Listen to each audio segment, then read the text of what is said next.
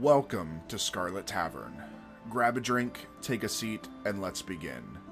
From a small town upbringing to an explosive moment in history, join us on a journey through the life and times of Timothy McVeigh, the man behind the shocking Oklahoma City bombing. This is Scarlet Tavern.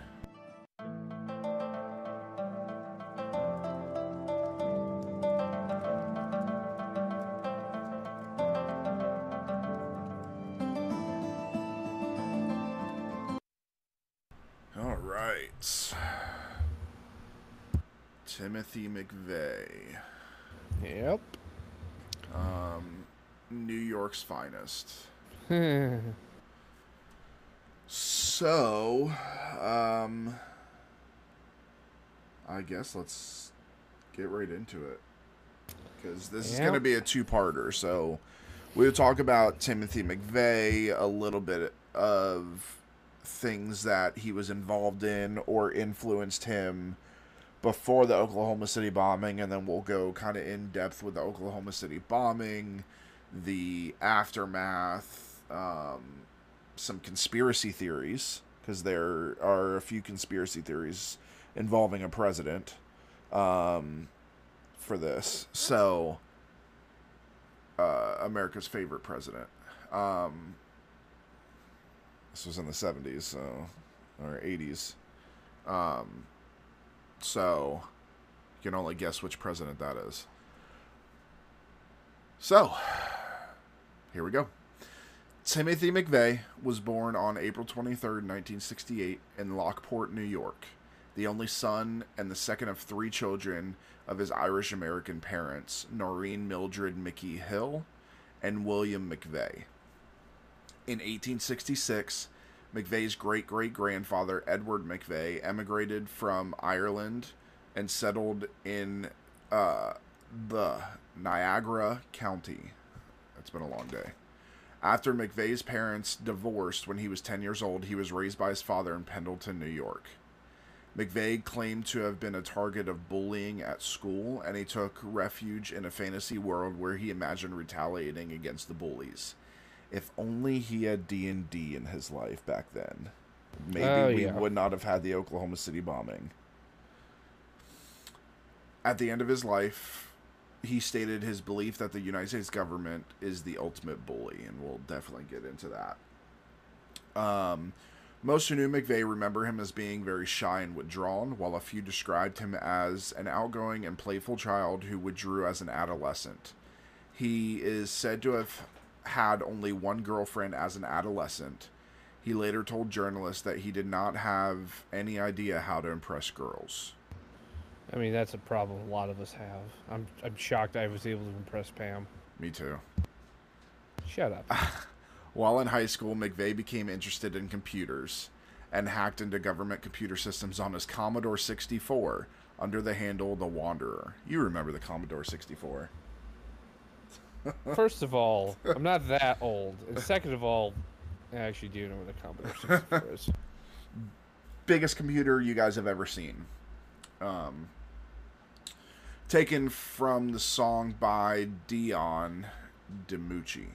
In his senior year, he was named most promising computer programmer of Starpoint Central High School, as well as most talkative by his classmates as a joke, as he did not speak much, but had relatively poor grades until his 1986 graduation. He was introduced to firearms by his grandfather. McVeigh told people of his wish to become a gun shop owner and sometimes took firearms to school to impress his classmates. This was before school shootings were a thing. About to say. Yeah. He became intensely interested in gun rights as well as the Second Amendment to the United States Constitution after he graduated from high school and read magazines such as Soldier of Fortune. He briefly attended Bryant and Stratton College before dropping out. After dropping out of college, McVeigh worked as an armored car guard and was noted by coworkers as being obsessed with guns. One coworker recalled an instance when McVeigh came to work looking like Pancho Villa as he was wearing bandoliers. That's funny. It's so surreal. So just to let everyone know, I'm from the exact same area as Timothy. Not exactly. I was born a county below him, Timothy McVeigh was born and raised in Niagara County. I was born and raised in Erie County. But as Caleb knows, because he's been up here to visit, that's not really saying much. They're literally Yeah. right next to each other. So he's going like he went to Lockport, Pendleton. I was just like, oh my god, I was just driving there the other day. I know exactly all these places he's talking about. Yeah. In May 1988, at the age of 20, McVeigh enlisted in the United States Army and attended basic training in AIT, Advanced Individual Training, at the U.S. Army Infantry School at Fort Benning, Georgia. While in the military, McVeigh used much of his spare time to read about firearms, sniper tactics, and explosives. McVeigh was reprimanded by the military for purchasing a White Power t-shirt at a KKK rally when they were objecting a black serviceman who wore Black Power t-shirts around a military installation. So, this is what you have to understand about the military. They will never do things fair. So, this, and I'm not saying what he was wearing was right and all of that. Don't get me wrong on that. But this serviceman was wearing a Black Power shirt. If McVeigh wasn't allowed to wear a White Power shirt, the serviceman shouldn't have been allowed to wear a Black Power shirt. Oh, I agree. I mean, it's you're not allowed to wear any kind of shirt that's that Political. overtly political. And I mean, two wrongs don't make a right. Just because he's doing it, I mean, for all you know, Yeah. you don't. You didn't see him get punished. That doesn't mean he didn't get punished. But Yeah. no, this is Typical holy. Army. Holy moly! Though this is This I is can't the believe start. he did that. Yeah, it really is, and we're like, whoa, we're off to a great track. His future co-conspirator Terry Nichols was his platoon guide. He and Nichols quickly got along with their similar backgrounds as well as their views in gun collecting and survivalism. The two were later stationed together at Fort Riley in Junction City, Kansas, where they met and became friends with their future accomplice, Michael Fortier. McVeigh was a top-scoring gunner with a 25mm cannon. Just so you guys know, that's not that hard to do. Of the Bradley fighting vehicles used by the 1st Infantry Division and was promoted to sergeant. After being promoted, McVeigh earned a reputation for assigning undesirable work to black servicemen and using racial slurs. He was stationed at Fort Riley, Kansas before being deployed on Operation Desert Storm.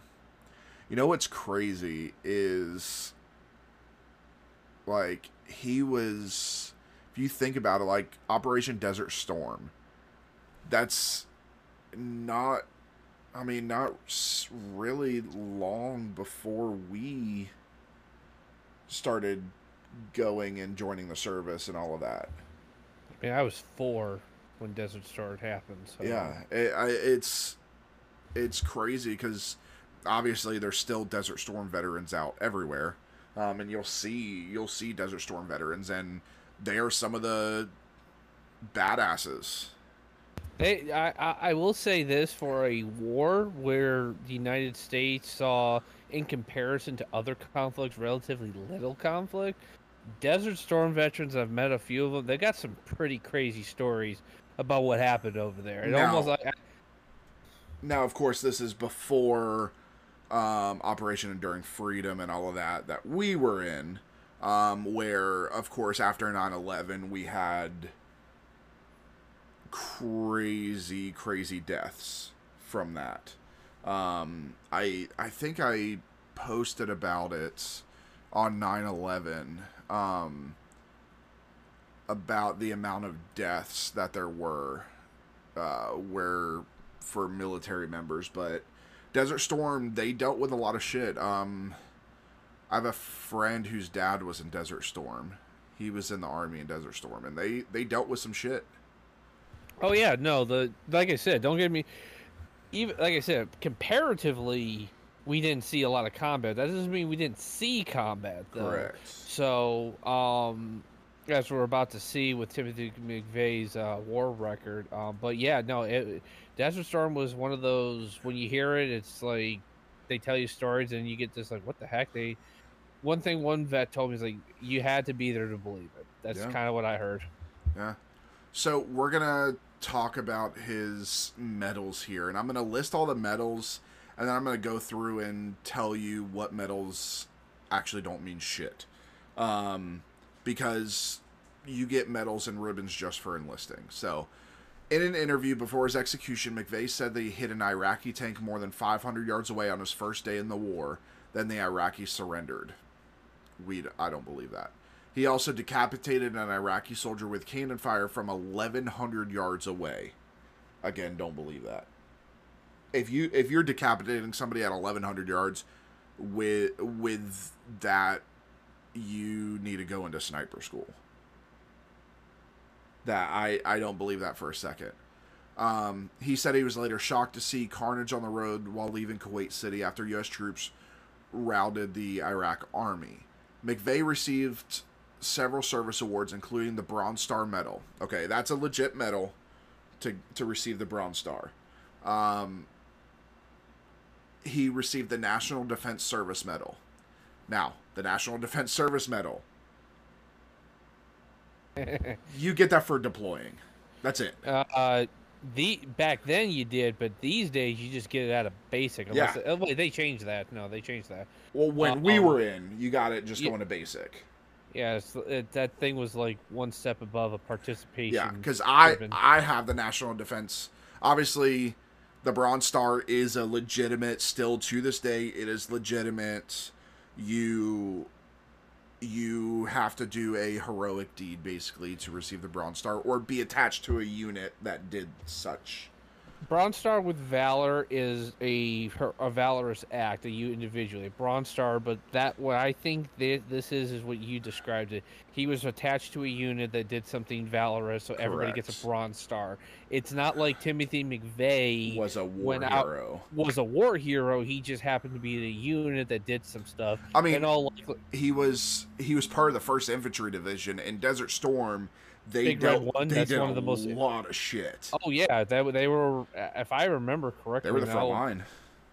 There was. I don't know I know an initial thrust of it from Saudi Arabia into Iraq, and I believe the 1st Infantry was part of that initial spearhead. Yeah. With the British and the French on the flanks of that. So. Yeah. But yeah, no, he would have been right there. But again, that doesn't mean McVeigh fought Saddam Hussein in a boxing match. Or anything. And just to put it in there, the 1st Infantry Division is one of the oldest we have that's still in service today. It was 1917, I believe, is when it was founded. Yeah, one of the first divisions formed for the First World War, the American Expeditionary Force. And of course, all the way up until this day, they're of course called Big Red 1, and also the Bloody First. They actually, they're so big, they created their own song. They, the 1st Infantry, if you were part of the 1st Infantry, especially then, you did a lot of stuff. Not as much now, but... So, National Defense Service Medal, again, everybody gets it. Southwest Asia Service Medal, that just means he deployed to Southwest Asia. That's all that means. Army Service Ribbon, you get it when you go to basic. The second you graduate basic training, that is the first ribbon you get put on. And the Kuwaiti Liberation Medal, that, again, that was from him being in Kuwait during Desert Storm. So everybody that was there during the liberation got that. So nothing here is really special. Ben and I could go deploy right now, and if we stopped an act from happening, our unit is sitting there and we stop somebody from attacking a village, boom, Bronze Star Medal. Yeah, that's how easy it is to get. One quick thing before we move on. I looked it up. I just did a quick look up. The maximum range for a 25 Mike cannon that's a part of a Bradley is the max range is. Now this is max range. Is 2.3 miles. So, as much as it sounds a BS, it's possible. He could have actually hit it 500 yards. That would have been really close comparatively where this thing can go. And the Iraqi army, for all intents and purposes, in some areas, they really didn't put up much of a fight. So him actually shooting that tank, which is a T-72, which was the main tank they used there, um, uh, the Bradley could actually penetrate that. It's not like a straight Well, salvo round or something going through. But I mean, granted, the Iraqi army really didn't have much of a fight stomach for this fight, so he could have actually surrendered. so Now it's taking not up, it's not the tank one that I'm questioning. It's decapitating an Iraqi soldier from 1,100 yards. oh With yeah, no, that, I don't buy that. I don't buy that one for a there's second. no fucking way. Yeah, that would have to be the most lucky shot on Oh earth. yeah, But he's more likely to just blast the Iraqi into little yeah. bits and take his head off. Yeah. No, that's no, I agree on that. But no, hitting the tank with a cannon at that 500 years, yeah, So, that's very doable. and keep in mind, everybody, we're talking.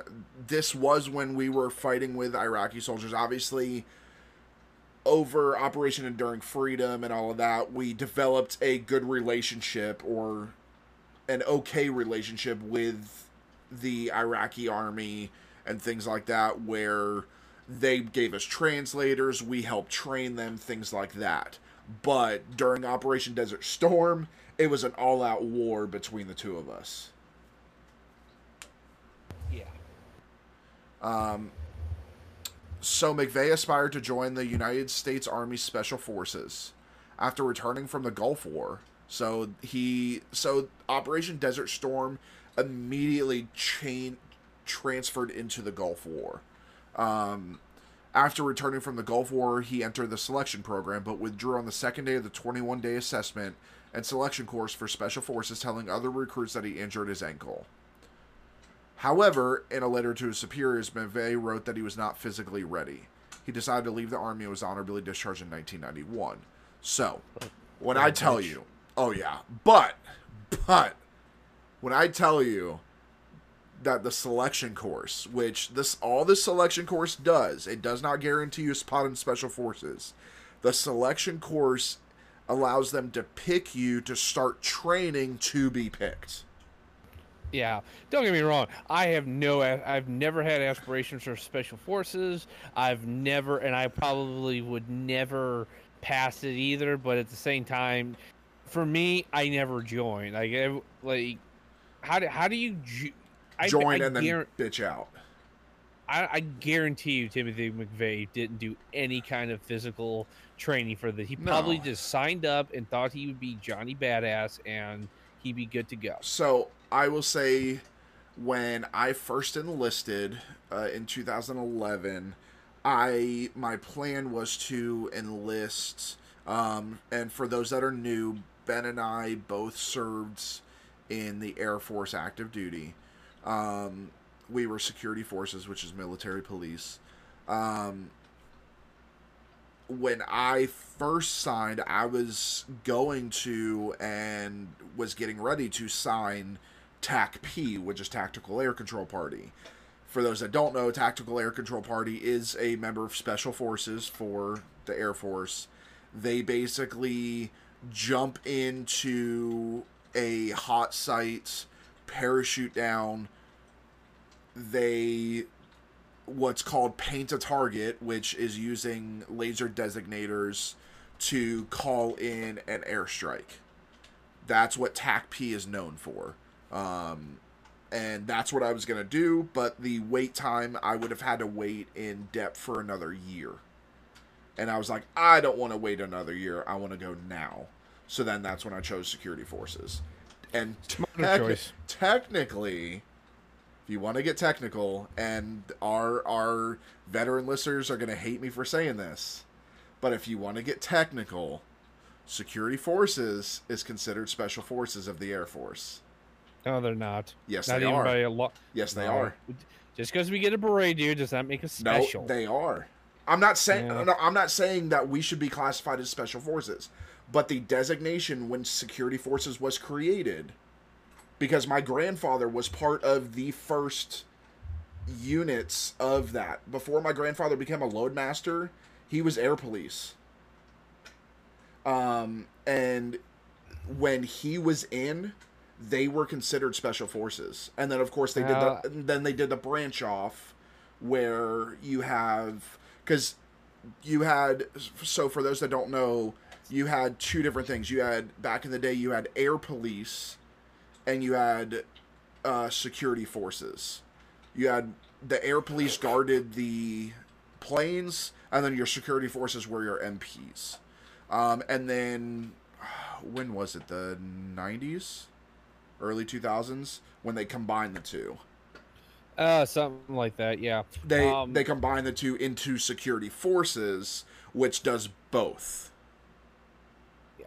But yeah, when it was originally designed, it was listed, and of course, I don't consider us special forces at all.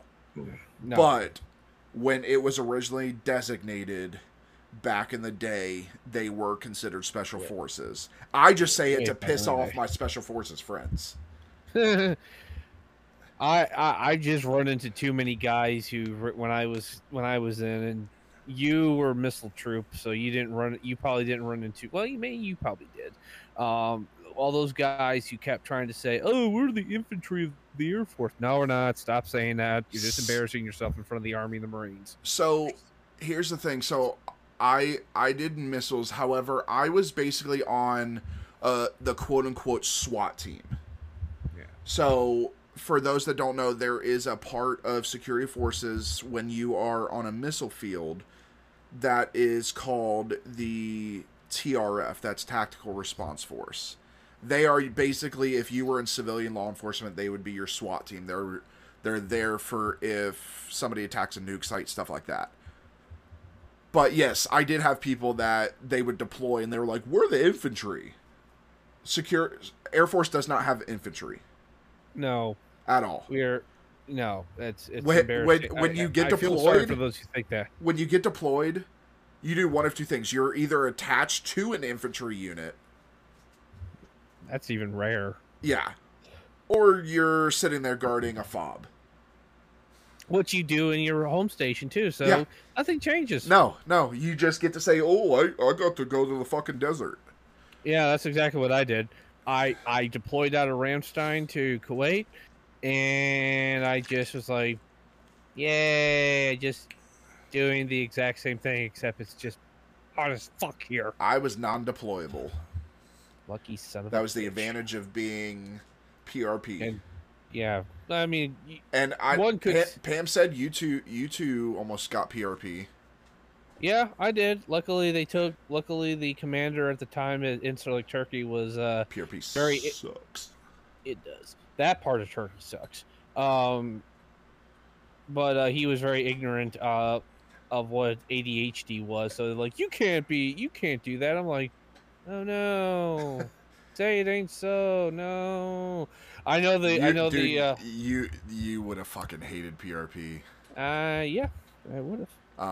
Anyway, back to McVeigh. All right, so back to McVeigh after we're done with our ranting, which we're talking about a military member. Our ranting's probably not going to stop. Sorry, everybody. Yeah, these guys that are members of the military kind of hit close to home with us. It's hobby. That's all I say. Yeah, fucking hobby when you're done. This is an experience that so of course there's a lot of true crime podcasts out there. And I'm not knocking any of them because there are a ton of great ones. There's a few that I listened to that inspired us to do this.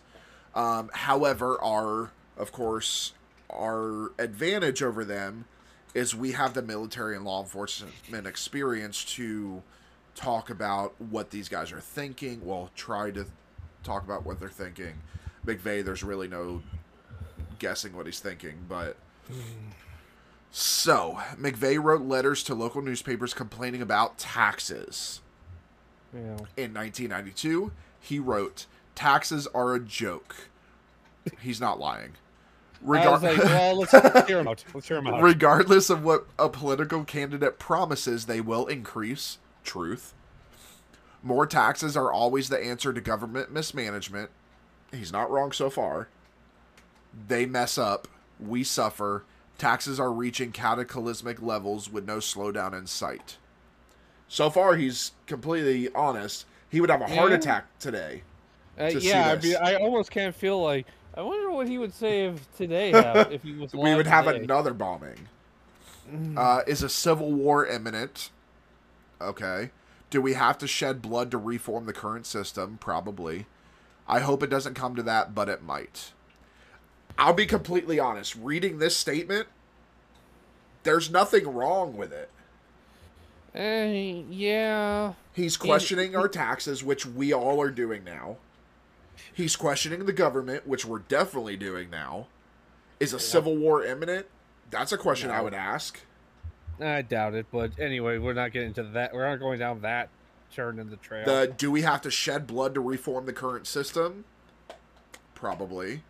But yeah, it's like government. He's talking about government oversights and things like that, which we're still dealing with to this day. Yeah. McVeigh also wrote to Representative John J. LaFauche of New York, complaining about the arrest of a woman carrying mace. It is a lie if we tell ourselves that the police can protect us everywhere at all times. Firearms restrictions are bad enough, but now a woman can't even carry mace in her purse. And correct me if I'm wrong, but isn't mace still illegal in New York? So it New York is City, I know. throughout the state. It depends on what you're. It's not so much that it used to be the size, but now it's what type. Now, obviously, there's different types of mace. So You can have mace, but not OC spray. I'm not sure about that. I know somebody got in trouble because, first of all, this was some years ago. This is Um, 92. well, no, this instance I'm talking about. So, back in the early 2000 or whatever I read, lady had. I think she thought she was getting mugged, but I think it turned out she wasn't. She just overreacted. She got bear mace. Yeah, that nobody should have except corrections officers. Yeah, and then and then I think either someone tried to rob her or she mistook this guy getting really close to her for doing something, and she just like spun around and like got him a full thing of face of bear mace and more or less melted his face. Yeah, That's how strong that stuff is. bear mace is not fun. She got arrested and charged with like assault and some other stuff. So I was like, yeah, I don't know what you were thinking, lady. Yeah, so now this again, he's not wrong. So, and as law enforcement officers, and I know active law enforcement officers that condone the Second Amendment because, just like you said, cops cannot be everywhere at all times. Sometimes you have to protect yourself. I am all for the Second Amendment. I love my guns. I carry a gun with me every day. Ben and Pam were just talking with me when they were down here about they can't wait to move down here and finally get to carry because they can't do it in New York. I just don't feel like taking a bank loan out to Yeah. do it. And Kentucky and Ohio, where we are, you don't have to have a concealed carry permit. It's a right to carry state. McVeigh later moved with Nichols to Nichols' brother James's farm around Decker, Michigan. While visiting friends, McVeigh reportedly claimed that the Army had implanted a microchip in his buttocks so that the government could keep track of him. That's what that peanut butter shot is. McVeigh worked long hours in a dead-end job and felt that he did not have a home. I feel that. He sought romance, but his advances were rejected by a co-worker and he felt nervous around women. He believed that he brought too much pain to his loved ones. He grew angry and frustrated at his difficulties in finding a girlfriend. He took up obsessive gambling. Unable to pay gambling debts, he took out a cash advance and then defaulted on his repayments. He began looking for a state with low taxes so that he could live without heavy government regulation or high taxes. He became enraged when the government told him that he had been overpaid $1,058 while in the Army and had to pay back the money. I can understand this. They do this. They do this all the time. Which is bullshit. It's bullshit. He wrote an angry letter to the government saying, "Go ahead, take everything I own, take my dignity, feel good as you grow fat and rich at my expense, sucking my tax dollars and property." At this point, I don't usually condone this, but we probably would have all been better off if he would have just unalived himself. Oh yeah, there's a bunch of innocent men, women, and children. I think would agree to this, and their families as well. Yeah, I can very much understand this frustration. This is the definite BS, I've seen it happen. but the course he sets himself on at this point is doesn't Unforgivable. it doesn't justify this. Yeah. Just doesn't justify. McVeigh introduced his sister to anti government literature, but his father had little interest in these views. He moved out of his father's house and into an apartment that had no telephone. This made it impossible for his employer to contact him for overtime assignments. He quit the NRA, National Rifle Association, believing it was too weak on gun rights. That's saying something, because the NRA is very heavy Second Amendment. Yeah, and I'm part of the NRA. I find it very odd that he would, for a guy who seems to who's having some financial difficulty. I find it a little odd he would not want overtime. I would be clamoring for overtime. Oh, yeah. That's just me though. Oh, yeah. So in 1993, McVeigh drove to a little town that we know called Waco, Texas, during the Waco siege to show his support. At the scene, he distributed pro gun rights literature and bumper stickers bearing slogans such as, "When guns are outlawed, I will become an outlaw." That's funny. I used to have a shirt that said that. But Careful. I used to have a shirt that said that. Now, I will say that it's not a, that saying isn't something that is necessarily terroristic or anything like that. It is a very It's Second Amendment. yeah, it's just showing support for the Second Amendment. Nothing wrong with that. Um, the government. He told a student reporter, "The government is afraid of the guns people have because they have to have control of the people at all times. Once you take away the guns, you can do anything to the people. You give them an inch and they take a mile. I believe we are slowly turning into a socialist government. The government is continually growing bigger and more powerful, and the people need to prepare to defend themselves against government control." For the 5 months following the Waco siege, McVeigh worked at gun shows and handed out free cards printed with Lon Haruchi's name and address, in the hope that somebody in the Patriot movement would assassinate the sharpshooter. Haruchi is an FBI sniper, and some of his official actions have drawn controversy, specifically shooting and killing of Randy Weaver's wife while she held an infant child. McVeigh wrote hate mail to Haruchi, suggesting that what goes around comes around. McVeigh later considered putting aside his plan to target the Mura building to target Haruchi or a member of his family instead. McVeigh became a fixture on the gun show circuit, traveling to 40 states and visiting about 80 gun shows.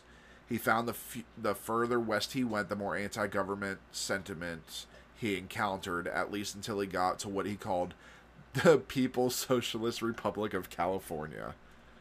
McVeigh sold survival items and copies of the Turner Diaries. One author said, "In the gun show culture, McVeigh found a home. Though he remained skeptical of some of the most extreme ideas being bandied around, he liked talking to people there about the United Nations, the federal government, and possible threats to the American liberty." Just to give you all a little background, what the Turner Diaries are. Turner Diaries is a novel that was written by William Luther Pierce under a pseudonym, but it is basically white supremacist fiction. It talks about overthrowing the federal government, a race war that leads to the extermination of all minorities and Jewish people, liberals, and we're talking about like wholesale holocaust of this type of thing. And it's portrayed as very pro-Nazi, pro-white supremacy. In many cases of during the 80s and early 90s, when a lot of like everything from small scale organized white supremacist attacks to lone wolf attacks by white supremacists, many of them would recount reading the Turner Diaries and finding inspiration from them. So it is the terrorist Bible, more or the less, yes. It's a KKK work Bible. yeah. It is a work of fiction. Like, but the guy who wrote it and everybody who champions his book is these are pieces of shit who basically think it's okay to like see a minority person or like a black person, Hispanic, and just run them over your car. Yeah. And that's okay. And it's it's a piece. I've read synopsis of it, and obviously I've never read the book. It's like reading books, Mein Kampf. It really is. It's just like you really. I just read the Wikipedia. Like you feel dirty reading it. Yeah, it's like, God, why did I read? Like, I kept hearing about it. I was like, I'm gonna read it. And I was like, what's the synopsis of Wikipedia? I was like, oh my God, this is horrible shit. Yeah, I don't.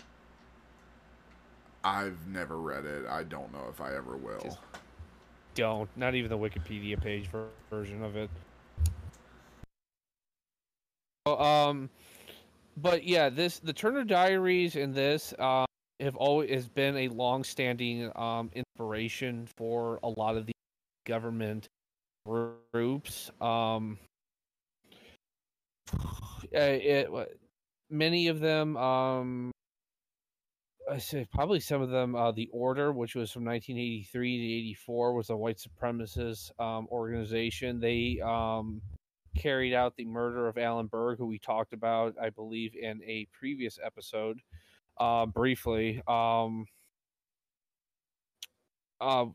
members of the Order were inspired to basically they've read the Turner Diaries, and they were like, okay, this is how we go about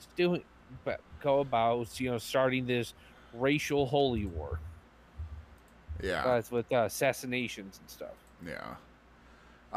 So McVeigh had a road atlas with hand-drawn designations of the most likely places for nuclear attacks, and considered buying property in Seligman, Arizona, which he determined to be a nuclear-free zone. He lived with Michael Fortier in Kingman, Arizona, and the two became so close that he served as a best man at Fortier's wedding. McVeigh experimented with cannabis and meth after first researching their effects in an encyclopedia. Yes, kids, there was a time before Google where we had to look up everything in an encyclopedia. He was never as interested in drugs as Fortier was, and one of the reasons they parted ways was that McVeigh grew tired of Fortier's drug habits. I'm going to tell you right now, as a person who used to work with nuclear weapons, obviously I cannot say where they are, but I will tell you, Arizona is not a nuclear-free zone. There are very few nuclear-free zones in the U.S. If there is a nuclear attack in the future, you better find a fucking bunker somewhere. Because so what you're saying is don't go to Arizona? Yes. What I'm saying is you better go to the backwoods of, like, Appalachians. Which we're Wisconsin. We're close enough to the Appalachians. Yeah. Can we go to Wisconsin? My wife is from Wisconsin. She always said that Wisconsin survives everything. So I don't know if it would survive that. I mean, it did survive Aaron Rodgers, so. Yep, that survived is true. Better than his ankle did. Sorry, Jets fans. Sorry, Jets fans. Too soon. Don't Dude, care, I watched. Fans. I'm sorry, but I watched. There was a joke today that somebody said, you know, I saw Aaron Rodgers got injured. That's the second jet to go down on 9/11.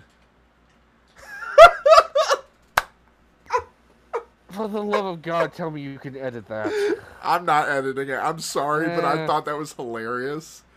We're far enough away, and everybody knows that we respect 9/11 and everything that happened. But that joke was hilarious.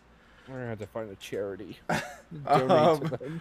But I thought it was so. Hey, if if Pete Davidson can joke about his father dying in 9/11 and everybody be okay with it, I can do that. And his father was a freaking hero. I hate Pete Davidson, but This is not funny. but yeah, so I thought that was hilarious. And then everybody sharing videos of his season this year, and it was just him running out with the flag, and that was it. So, in April 1993, McVeigh headed for a farm in Michigan where former roommate Terry Nichols lived. In between watching coverage of the Waco siege on TV, Nichols and his brother began teaching McVeigh how to make explosives by combining household chemicals and plastic jugs.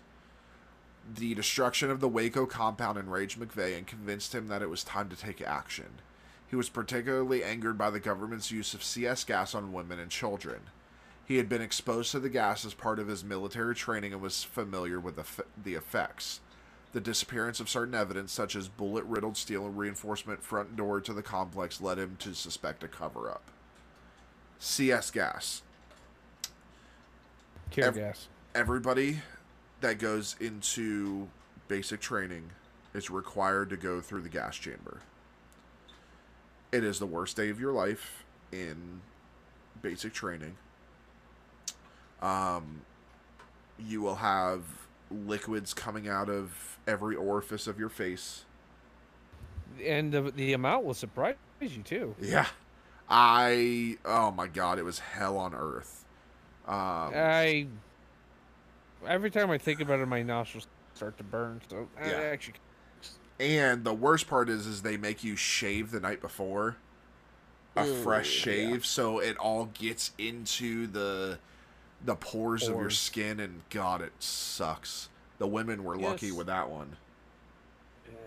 Yeah. Well, some of them had to shave too, but McVeigh's anti-government rhetoric became more radical. He began to sell Bureau of Alcohol, Tobacco, and Firearm and Explosives (ATF) hats riddled with bullet holes and a flare gun that he said could shoot down an ATF helicopter. He produced videos detailing the government's actions at Waco and handed out pamphlets with titles such as U.S. Government Initiates Open Warfare Against American People and Waco Shootout Evokes Memory of Warsaw 43.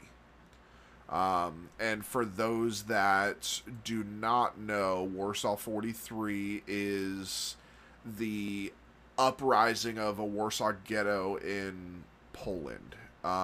It was Jewish resistance during the German-occupied Poland in World War II. I find it very ironic that a bunch of quasi-white supremacists are invoking Jewish fighters fighting off Nazis is their, battle cry or whatever. Were they not anti-you? That was what Warsaw 43 was. Kids, this is where it comes in handy to have pay attention in school, because if they had realized it, they would have realized, wait a minute, we're supporting the people who against the people that we like. Yeah, what? Exactly. Yeah. He began changing his answering machine greeting every couple of weeks to various quotes by Patrick Henry, such as "Give me liberty" or "Give me death." Apparently, he's back in colonial times. Is this what the kids call being extra or something? What they call? Because he's going way off, way out of his way to do this. It's like, dude, take a chill pill. Yeah, and for those history deficient, Patrick Henry, of course, was politician. He was one of our founding fathers and the first and sixth governor of Virginia. And of course, his famous saying is "Give me liberty or give me death." That is what he's most known for. And then he was followed by Thomas Jefferson in office. He began experimenting with making pipe bombs and other small explosive devices. The government imposed new firearms restrictions in 1994, which McVeigh believed threatened his livelihood. Yeah, and I believe it was the federal ban on assault weapons. So it was the large capacity mags, things like that. And that was from the president that he absolutely hated, President Clinton. Um, McVeigh disassociated himself from his boyhood friend Steve Hodge by sending him a 23-page farewell letter. He proclaimed his devotion to the United States Declaration of Independence, explaining in detail what each sentence meant to him. McVeigh declared that those who betray or subvert the Constitution are guilty of sedition and or treason, are domestic enemies, and should and will be punished accordingly. It also stands to reason that anyone who sympathizes with the enemy or gives aid or comfort to said enemy is likewise guilty. I have sworn to uphold and defend the Constitution against all enemies, foreign and domestic, and I will. And I will because not only did I swear to, but I believe in what it stands for in every bit of my heart, soul, and being. I know in my heart that I am right in my struggle, Steve. I have come to peace with myself, my God, and my cause. Blood will flow in the streets, Steve. Good versus evil, free men versus socialist wannabe slaves. Pray it is not your blood, my friend. What would you say if I sent you a letter that said that?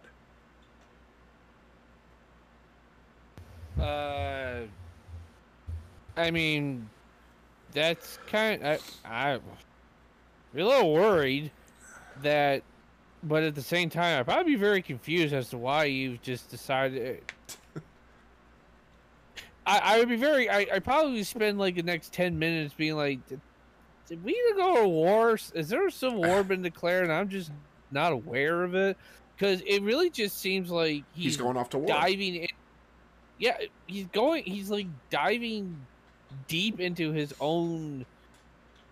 I don't want to say fantasy sounds wrong, but it really is the only thing I can think of. It's like he's going into these fantasies about what he thinks is going on in the world, and he's nosediving right into them. It's like this isn't the Civil War where, you know, one brother is going to go fight for the North and one's going to fight for the South. Yeah. This is, you know, this is just regular life. He's just not handling it very well, obviously. So McVeigh felt the need to personally reconnoiter sites of rumored conspiracies. He visited Area 51 in order to defy government restrictions on photography, and went to Gulfport, Mississippi to determine the veracity of rumors about the UN operations. These turned out to be false, of course.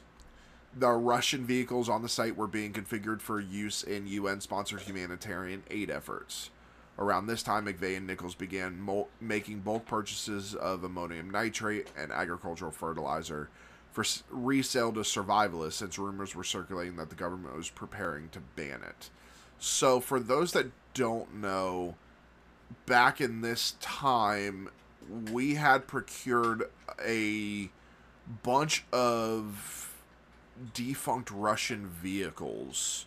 And we were doing just this. We were reconfiguring them, fixing them up, removing Russian stuff, putting in American stuff to get them ready for humanitarian aid efforts, to be able to carry supplies, medical supplies, food, and stuff like that to countries that were part of the UN. But the rumor always is that we were working alongside Russia, and Russia was staging here. Okay. Yeah, like that would ever happen. So, also to clarify everybody as to why Timothy McVeigh sent this really like a 23-page goodbye letter to his friend Steve Hodge. So, in the months leading up to this, Timothy McVeigh tried to like reach out to everybody to try and bring them into his world, and he reached out to his childhood friend Steve Hodge, and Steve Hodge just wasn't buying. Said you're fucking nuts. Yeah, so this is where the whole apology letter and saying like blood will be spilled. I hope it's not yours, my friend. Yeah, it's like, oh God, to me, like I in my life, I've never encountered like Timothy McVeigh crazy, but I've always seemed to have attracted the whack jobs every now and again, and they always seem to come to me, and I could never explain to it. So I can only imagine Steve Hodge is like, oh God, why was I nice to that guy so many years ago? Now See, he's but trying to you got to recruit be me into a nice. You got to revolution. be nice to the quiet kid in school. It's like Dane Cook always gives the kid the Snickers. Yeah. So, McVeigh told Fortier of his plans to blow up a federal building, but Fortier declined to participate because he wasn't that fucking nuts. Fortier also told his wife about the plans. McVeigh composed 2 letters to the Bureau of Alcohol, Tobacco, and Firearms, the ATF, the first entitled Constitutional Defenders and the second ATF Read. He denounced government officials as fascist tyrants and stormtroopers. That was, hey, if the ATF were stormtroopers, they wouldn't have shot that lady. They wouldn't have been able to hit her. Yeah. ATF, all you tyrannical motherfuckers will swing in the wind one day for your treasonous actions against the Constitution of the United States. Remember the Nuremberg war trials. McVeigh also... Go ahead, Ben. I was just about to say, the Nuremberg war trials, where Nazis and guys who were white supremacists were were hanged for their crimes against minorities. For the love of God, 24 I understand of them? I understand the Niagara County School Board ain't the best in the world, but for the love of God, are they not teaching history there? This is the second thing where he's going against the white supremacist, claiming he's a white supremacist. Yeah. McVeigh also wrote a letter to recruit a customer named Steve Colbert. Colbert, not Colbert, because I love Steve Colbert. I love him. I was like, Stephen Colbert, no. No, I love Steve Colbert. Steve Colbert, if you ever somehow hear this, we would love to have you on and play D&D with you, because you do play D&D. So we would love to talk to you. But no, Stephen Colbert. A man with nothing left to lose is a very dangerous man, and his energy, anger can be focused toward a common righteous goal. What I'm asking you to do then is sit back and be honest with yourself. Do you have kids, a wife? Would you back out at the last minute to care for the family? Are you interested in keeping your firearms for their current future monetary value? Or would you drag that 06 through rock, swamp, and cactus to get off the needed shot? In short, I'm not looking for talkers, I'm looking for fighters. And if you are a Fed, think twice. Think twice about the Constitution you're supposedly enforcing. Isn't enforcing freedom an oxymoron? Kind of. And think twice about catching us with our guard down. You will lose just like Deegan did, and your family will lose. McVeigh began announcing that he had progressed from the propaganda phase to the action phase. He wrote to his Michigan friend Gwenda Strider, I have certain other militant talents that are in short supply and greatly demanded. McVeigh later said he considered a campaign of individual assassination with eligible targets who included Attorney General Janet Reno, Judge Walter Smith Jr. of Federal District Court, who handled the Branch Davidian trial, Lon Harichi, a member of the FBI hostage rescue team who shot and killed Vicki Weaver. He said he wanted Reno to fully accept accept full responsibility in deed, not just words. Such an assassination seemed too difficult, and he decided that since federal agents had become soldiers, he should strike at them at their command centers. According to McVeigh's authorized biography, he decided that he could make the loudest statement by bombing a federal building. After the bombing, he was ambivalent about his act and the deaths that he caused. As he said in letters to his hometown newspaper, he sometimes wished that he had carried out a series of assassinations against police and government officials instead. Now, we are now getting into the Oklahoma City bombing. Some stuff may go back and forth on what we talk about because We started off with Timothy McVeigh, so it may talk about some repeated stuff, but most of this is going to be Oklahoma City bombing. This is going to be the chunk of the podcast, so this part will be split up into two.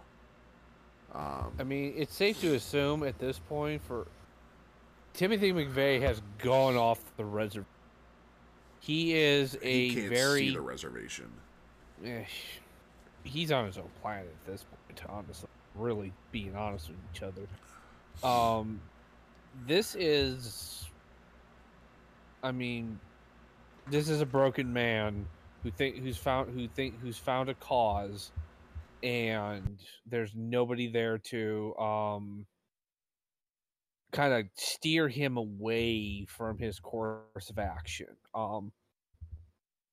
He is reaching, as you can see, like he is reaching out to everybody who he can think of to kind of go with him on this journey of radicalism. And anybody who doesn't is just, now they're more or less enemies to him. And he is,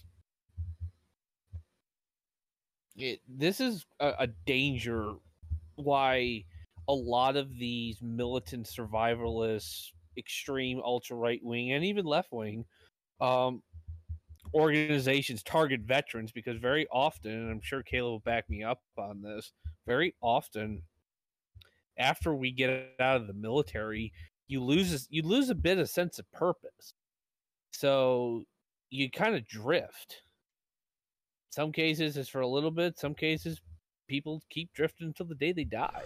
Yeah. And many of them liked, and Timothy McVeigh was, I personally believe Timothy McVeigh was was a bit of a piece of shit before all this went down.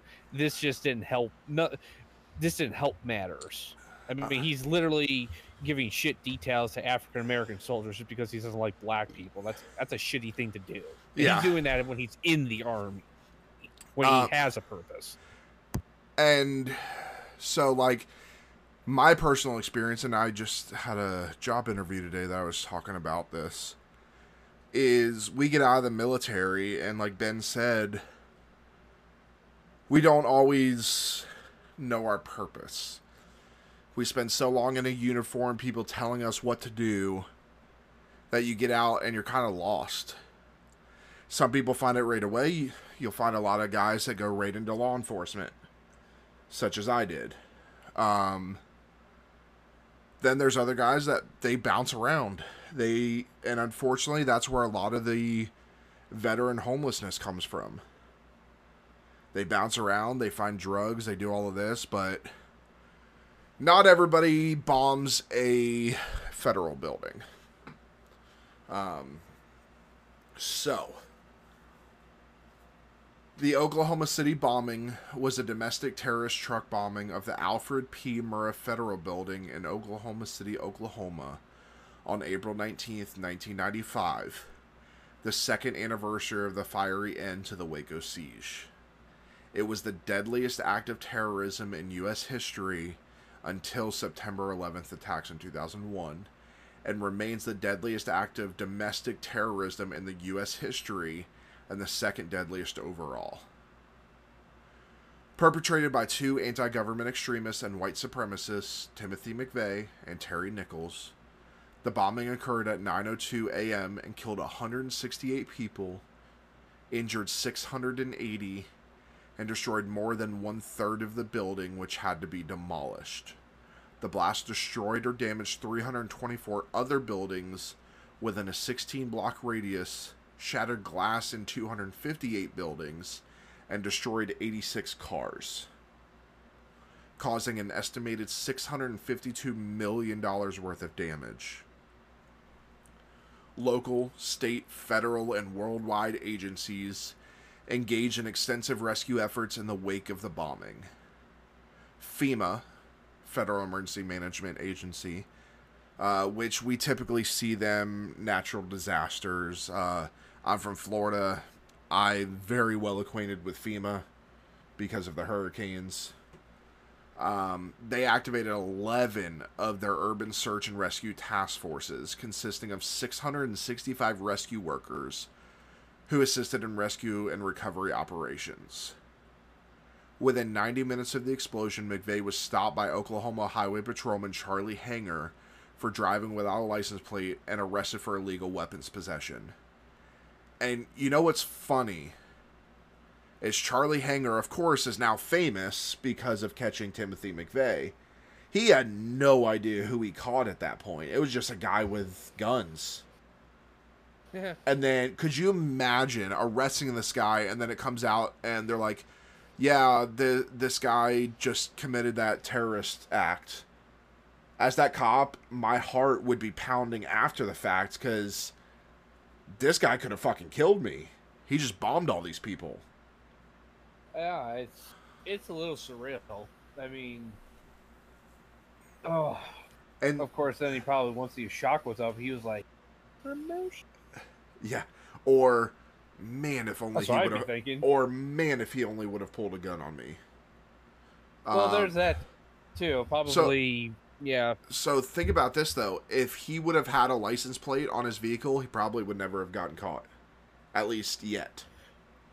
You know, there is just so many stupid things that will get a person killed. Now, one thing that I hope at some point we'll cover, if we ever do another terrorist arc, would be the first World Trade Center bombings, where actually occurred within, I believe it was 91. Yes, 92? 91. One of the early 91. That's why the ones that we all remember were done in 2001, because it was the 10 year. So the first World Trade Center bombing was done by a truck bombing in the parking garage of the World Trade Center. They drove it into the truck, rented a U-Haul van, packed with explosives, drove it to the bottom. It went up, killed people. The terrorist, who obviously he didn't hang around for that, he actually tried to go back to the U-Haul company where he rented the truck to get his deposit back. Keep in mind, FBI had already identified the vehicle. They're like, this thing was rented. This is obviously a fake name. We'll keep an eye on it, but who's that dumb to? Nobody's gonna come back. We'll never catch him like this. In walks the terrorist. I don't know his name. He just shows up and he just like, I would like, my truck is gone. Can I get the deposit back? I can just imagine there was probably the U-Haul clerk was there. He probably called the FBI and was like, "You're never gonna believe it." 1993. Oh, it's 3. I thought it was February 26, 1993, and it was Ramzi Youssef. Yeah. I believe Ramzi Youssef is now still a guest of the U.S. government at this point. I believe he got a life sentence, but yeah, I can just imagine the FBI agent who was probably in charge of keeping the tabs on that, thinking, "Hey, he'll never show up." Holy crap! Let's see, where is he? Yes, he is in ADX Florence in Colorado. Oh, so he's in a really deep hole. He's in the Supermax. He's in the Supermax. Yeah. For those you don't know, that is a prison where you are not allowed to interact with the other prisoners or talk to anybody. Just so you guys know, if you want to see it, Youssef's handcuffs that he was captured with in Pakistan are actually on display at the FBI museum in DC. So it's pretty cool. Because obviously this was... Oh, Ramzi Youssef's now a Christian, though. 2007, that he found makes Jesus. it all better. 2007, he found Jesus, so he'll go to heaven. That's what the Bible says. That's what the Bible says. As the designated Christian, here, I hold some doubt to that, but we'll see. Huh? That's between, as they always used to tell me in Catholic schools, that's between them and God. Yeah, and of course he's connected with Bin Laden, but anyways. So, oops.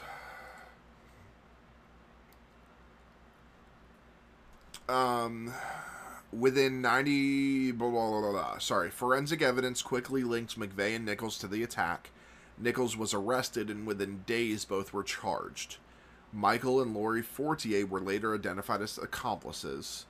And for those that are wondering, although they did not participate, McVeigh told both of them about the attack. They did not report it to the federal government. That makes you an accomplice. You are going to prison for that. I can't tell you how many people I've put in cuffs for something just like that. Nichols was McVeigh, a veteran of the Gulf War and sympathizer with the U.S. militia movement, had detonated a Ryder rental truck full of explosives he parked in front of the building. Nichols had assisted with the bomb's preparation, motivated by his dislike for the U.S. federal government and unhappy about its handling of the Ruby Ridge incident in 92 and Waco siege in 93. McVeigh timed his attack to coincide with the second anniversary of the fire that ended the siege of the Branch Davidian compound in Waco, Texas. The official FBI investigation, known as OK Bomb, involved 28,000 interviews, 3,200 kilograms of evidence, and nearly 1 billion pieces of information. When the FBI raided McVeigh's home... That's a lot. Oh, yeah. When the FBI raided McVeigh's home, it found a telephone number that led them to a farm where McVeigh had purchased supplies for the bombing. The bombers were tried and convicted in 97, sentenced to death. McVeigh was executed by lethal injection on June 11, 2001. What a shame. He never got to see 9/11 happen. In Terre Haute, Indiana, which is not that far from here. Terre Haute's only about 3-4 hours from here, just so you know. Nichols was sentenced to life in prison in 2004. Michael and Lori Fortier testified against McVeigh and Nichols. Michael Fortier was sentenced to 12 years in prison for failing to warn the U.S. government, and Lori received immunity from prosecution in exchange for her testimony. And again, I'm going over the ending, but we are going to go more in depth with this. In response to the bombing, the U.S. Congress passed the Anti-Terrorism and Effective Death Penalty Act of 96, which limited access to habeas corpus in the U.S., among other provisions. It also passed legislation to increase the protection around federal buildings to deter future terrorist attacks. Didn't really work. On April 19, 2000, the Oklahoma City National Memorial was dedicated on the site of the Murrah Federal Building, commemorating the victims of the bombings. Remembrance services are held every year on April 19th at the time of the explosion. So now we'll kind of dig a little deeper. The chief conspirators, Timothy McVeigh and Terry Nichols, met in 1988 at Fort Benning during basic training for the U.S. Army. McVeigh met Michael Fortier as his Army roommates. The three shared interests in survivalism. McVeigh and Nichols were radicalized by white supremacists and anti-government propaganda. They expressed anger at the federal government's handlings of 1992 FBI standoff with Randy Weaver at Ruby Ridge, as well as the Waco siege, the 51-day standoff that we just talked about. In March 93, McVeigh visited the Waco site during the standoff and again after the siege ended. He later decided to bomb a federal building as a response to the raids and to protest what he believed to be U.S. government efforts to restrict rights of private citizens, in particular those under the Second Amendment. McVeigh believed that the federal agents were acting like soldiers, thus making an attack on a federal building an attack on their command centers.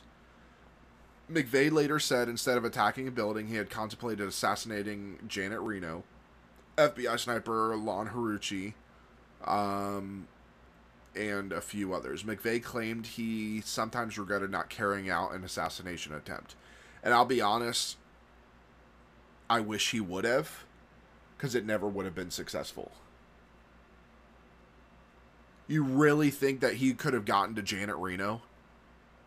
She was the attorney general at the time. Not. There's no fucking way. And Lon Haruchi was under such investigation that he would have had agents on him at all times. Plus the fact, good luck finding them. And yeah, they don't publish the addresses of... Correct. Like for me, if you try and run my name, it comes up and it's all blacked out. Because I was federal, my name gets blacked out, so you can't see my name or address. So that's what would happen. I wish he would have tried to do the assassination attempts because we wouldn't have lost so many people. He initially intended to destroy only a federal building, but he later decided that his message would be more powerful if many people were killed in the bombing. McVeigh's criterion for attack sites was that the target should house at least two of these three federal law enforcement agencies: the ATF, the FBI, and the DEA. He regarded the presence of additional law enforcement agencies such as Secret Service or U.S. Marshals as a bonus. A resident of Kingman, Arizona, McVeigh considered targets in Missouri, Arizona, Texas, and Arkansas. He said in his authorized biography that he wanted to minimize non-governmental casualties, so he ruled out Simmons Tower, a 40-story building in Little Rock, Arkansas, because a florist shop occupied space on the ground floor. In December 1994, McVeigh and 48 visited Oklahoma City to inspect McVeigh's target, the Alfred P. Murrah Federal Building. The 9-story building, built in 1977, was named for a federal judge and housed 14 federal agencies, including the DEA, ATF, Social Security Administration, and recruiting offices for the Army and Marine Corps. McVeigh chose the Murrah building because he expected its glass front to shatter under the impact of the blast. He also believed that its adjacent large open parking lot across the street might absorb and dissipate some of the force and protect the occupants in nearby non-federal buildings. Such a nice guy to consider those people. In addition, McVeigh believed that the open space around the building would provide better photo opportunities for propaganda purposes. He planned the attack for April 19, 1995 to coincide with not only the second anniversary of the Waco siege, but also the 20th anniversary of the battles of Lexington and Concord during the American Revolution. That's the crazy shit there. Let's go all the way back to the American Revolution. McVeigh and Nichols purchased or stored the materials they needed to manufacture the bomb and stored them in rented sheds. Sorry, they purchased or stole the materials. In August 1994, McVeigh obtained 9 binary explosives, kinestics, from gun collector Roger E. Moore, and with Nichols, ignited the devices outside Nichols' home in Harrington, Kansas. On September 30th, 1994, Nichols bought 40 50-pound bags of ammonium nitrate fertilizer from Mid-Kansas Coop in McPherson, Kansas, enough to fertilize 12.5 acres of farmland at a rate of 160 pounds of nitrogen per acre, an amount commonly used for corn. Nichols bought an additional 50-pound bag on October 18, 1994. McVeigh approached Fortier and asked him to assist with the bombing project, but he refused.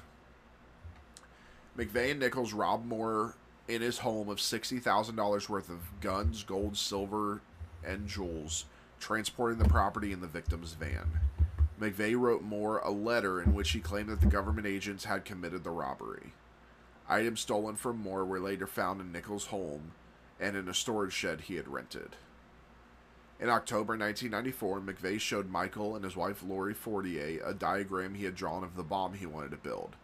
McVeigh planned to construct a bomb containing more than 5,000 pounds of ammonium nitrate fertilizer mixed with about 1,200 pounds of liquid nitromethane and 350 pounds of Tovex. Including the weight of the 16 55-gallon drums in which the explosive mixture was to be packed, the bomb would have a combined weight of about 7,000 pounds. McVeigh originally intended to use hydrazine rocket fuel, but it proved too expensive. McVeigh and his accomplices then attempted to purchase 55-gallon drums of nitromethane at various NHRA drag racing series events during the season. His first attempt was at the Sears Craftsman Nationals held at Heartland Motorsports Park in Pauline, Kansas. Worldwide Racing Fuels representative Steve Lesor, one of the 3 dealers of nitromethane, was at his unit when he noted a young man in fatigues wanted to purchase nitromethane and hydrazine. Another fuel salesman, Glenn Tipton of VP Racing Fuels, testified on May 1st, 1997 about McVeigh's attempts to purchase both nitromethane and hydrazine. After the event, Tipton informed Wade Gray of Texas Allied Chemical agent for VP Racing Fuels, who informed Tipton of the explosiveness of nitromethane and hydrazine mixture. McVeigh, using an assumed name, then called Tipton's office. Suspicious of his behavior, Tipton refused to sell McVeigh the fuel. The next round of the championship tour was Chief Auto Parts Nationals at the Texas Motorplex in Ennis, Texas, where McVeigh posed as a motorcycle racer and attempted to purchase nitromethane on the pretext that he and some fellow bikers needed it for racing. But there were no nitromethane-powered motorcycles at the meeting, and he did not have the NHRA competitor's license. Lesueur again refused to sell McVeigh the fuel because he was suspicious of McVeigh's actions and attitudes, but VP Racing Fuels representative Tim Chambers sold McVeigh 3 barrels. Chambers questioned the purchase of 3 barrels when typically only 1 to 5 gallons could be purchased by a top fuel Harley rider, and the class was not even raced that weekend. McVeigh rented a storage space in which he stockpiled 7 crates of 18-inch long Tovex sausages, 80 spools of shock tube, and 500 electric blasting caps, which he and Nichols had stolen from a Martin Marietta Aggregates quarry in Marion, Kansas.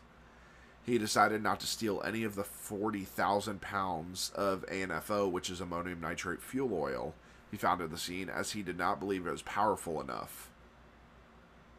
McVeigh made a prototype bomb that was detonated in the desert to avoid detection. Later, speaking about the military mindset in which he went about with preparations, he said, "You learn how to handle killing in the military. I face the consequences, but you learn to accept it." He compared his actions to the atomic bombings of Hiroshima and Nagasaki rather than the attack on Pearl Harbor, reasoning it was necessary to prevent more lives from being lost.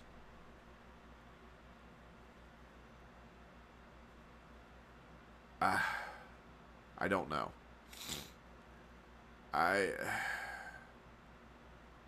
Anyways, there's just no telling what he's thinking. This is a very lost.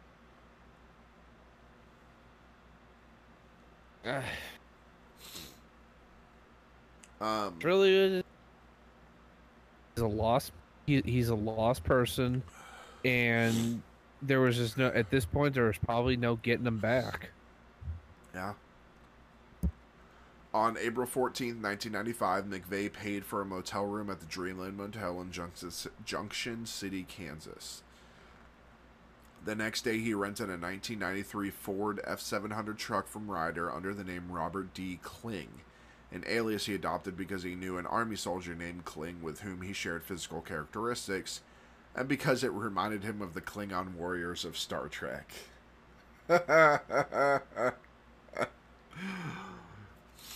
On April 16, 1995, he and Nichols drove to Oklahoma City where he parked a getaway car, a yellow 1977 Mercury Marquis, several blocks from the Murrah Federal Building. The nearby Regency Towers Apartments lobby security camera recorded images of Nichols' blue 1984 GMC pickup truck on April 16th. After removing the car's license plate, he left a note covering the VIN plate that read, "Not abandoned, please do not tow. Will move by April 23. Needs battery and cable." Smart. Both men then returned to Kansas. It's really smart, because who's going to tow that? They'll just let it stay there.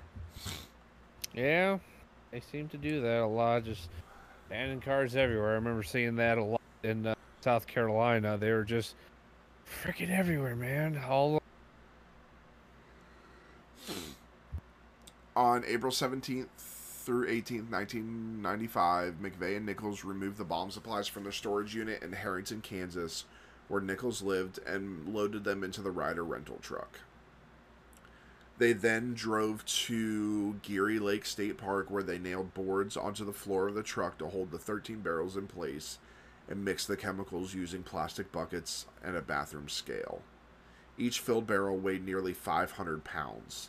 McVeigh added more explosives to the driver's side of the cargo bay, which he could ignite, killing himself in the process, at close range with his Glock 21 pistol, in case the primary fuses failed. During McVeigh's trial, Lori 48 stated that McVeigh claimed to have arranged the barrels in order to form a shape charge. This was achieved by tamping, which is placing material against explosives opposite the target of the explosion. So he was tamping the aluminum side panel of the truck with bags of ammonium nitrate fertilizer to direct the blast laterally towards the building. Specifically, McVeigh arranged the barrels in the shape of a backwards J. He later said that for pure destructive power, he would have put the barrels on the side of the cargo bay closest to the Murrah building. However, such an unevenly distributed 7,000-pound load might have broken axle, flipped the truck over, or at least caused it to lean to one side, which could have drawn attention. All or most of the barrels of AN and M contain metal cylinders of acetylene intended to increase the fireball and brisance of the explosion. So, McVeigh's not all there. However, when it comes to this kind of stuff, he's a genius. I mean, he wanted not just to make it go, he wanted to make it nice, bright, and pretty. Yeah. And to think this way, to do all of this takes a military mind. Or somebody that studied this stuff extensively. I mean, again, he's so hyper-focused on this session. Yeah, I mean, there's nothing more dangerous in the world than cause. And that's exactly what he is. So, McVeigh then added a dual fuse ignition system accessible from the truck's front cab.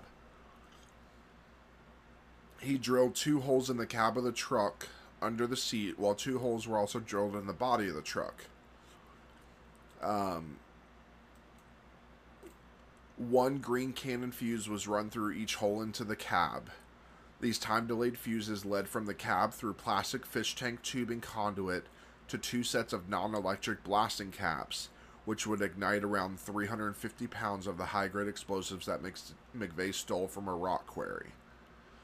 The tubing was painted yellow to blend in with the truck's livery, and duct taped in place to make the wall to make it harder to disable by yanking from the outside.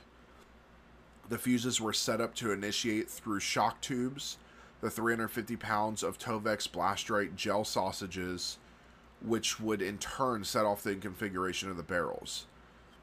Of the 13 filled barrels, 9 contained ammonium nitrate and nitromethane, and 4 contained a mixture of fertilizer and about 4 gallons of diesel fuel.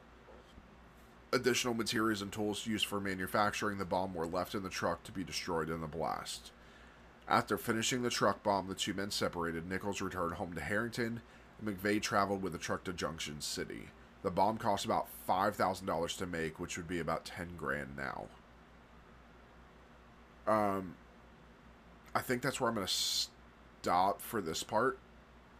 We'll get into the timelines and the actual day and all of that, and then the aftermath in part 2.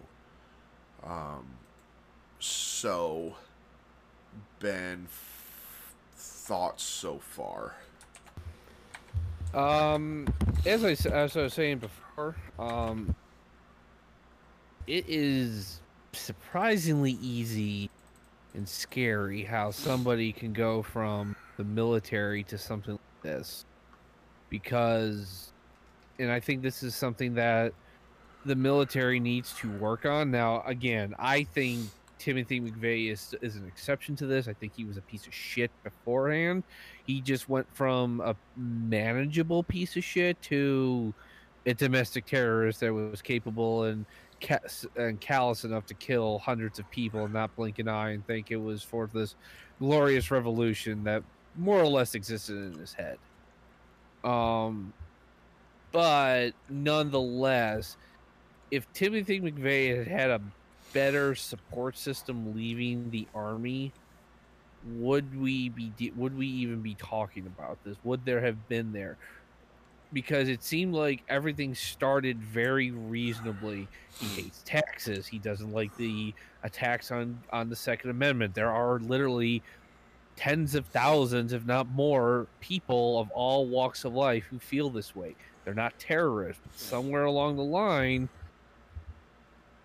something he pushed himself really down a path that gave him purpose. This is somebody who I feel like wanted to be special, and then he realized he wasn't special. Yeah. And then he was gonna, and come hell or high water, he was gonna be special, and he succeeded. It just cost hundreds of people their lives.